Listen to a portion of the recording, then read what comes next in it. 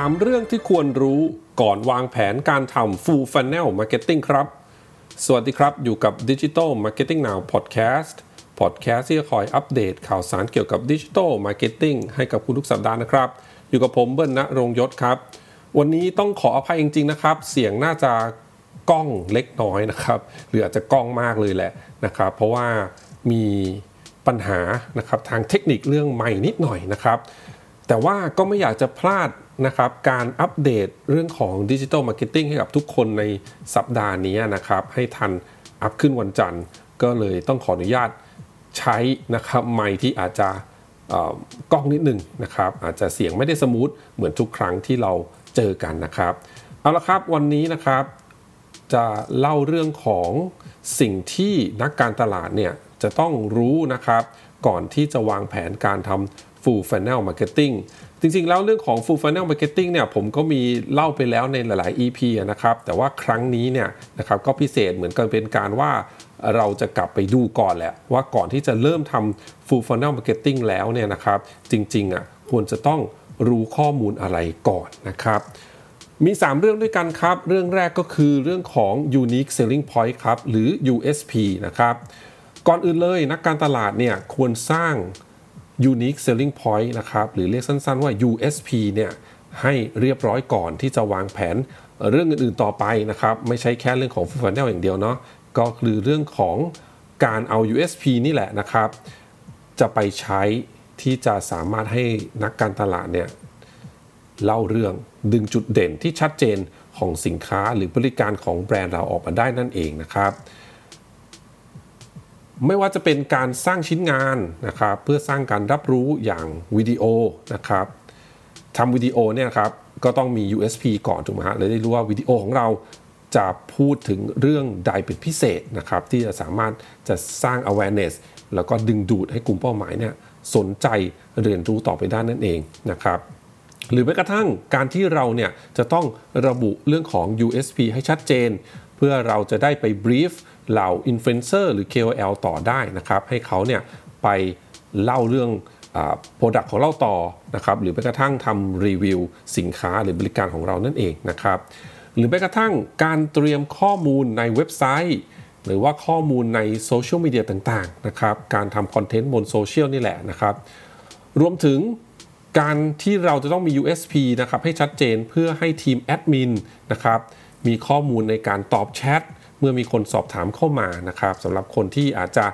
อยากเรียนรู้เพิ่มเติมแต่ไม่อยากอ่านเองก็แชทมาสอบถามแบบนี้เป็นต้นนะเผลอๆนะครับถ้าแอดมินของเราเนี่ยมีการได้รับการเทรนนิ่งอย่างถูกต้องนะครับก็อาจจะปิดการขายได้เลยทีเดียวนะครับให้แอดมินเนี่ยสามารถช่วยโน้มน้าวคนที่เข้ามาถามนะฮะให้เขาอยากสั่งซื้อได้ทันที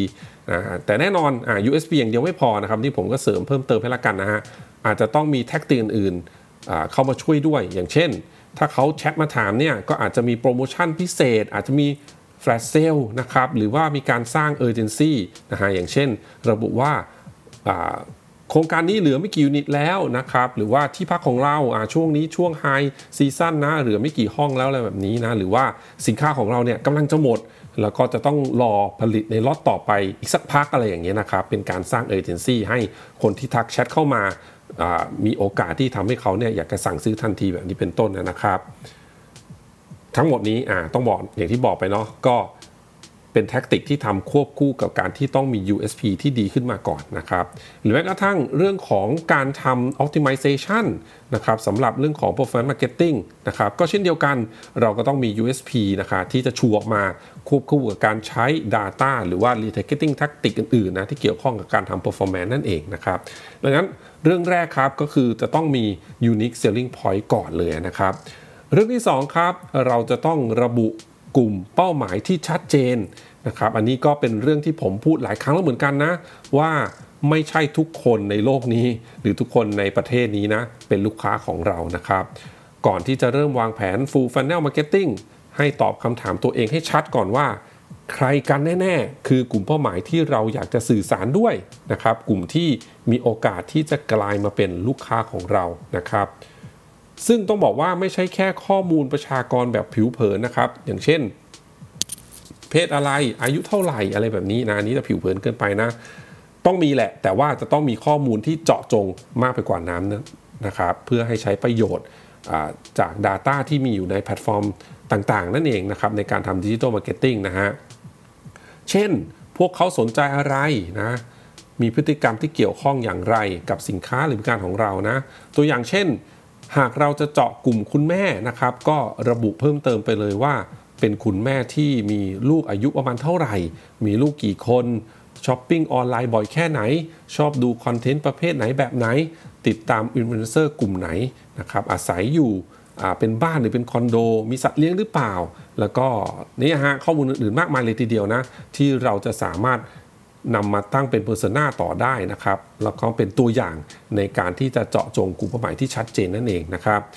เมื่อเราได้กลุ่มเป้าหมายที่ชัดเจนแล้วนะครับเราก็จะสามารถวางแผน Full Funnel ได้อย่างมีประสิทธิภาพแล้วก็เกิดผลลัพธ์ที่ต้องการได้ต่อไปนั่นเองนะครับ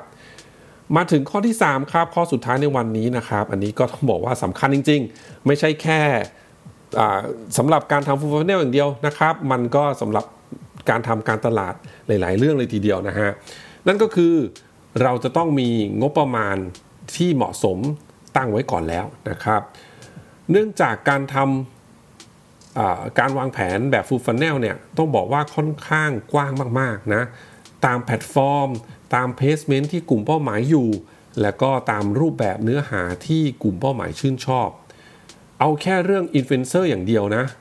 ะครับที่กลุ่มเป้าหมายของเราเนี่ยน่าจะติดตามเนี่ยก็ต้องบอกว่ามีมากมายหลายเทียร์แล้วถูกไหมฮะ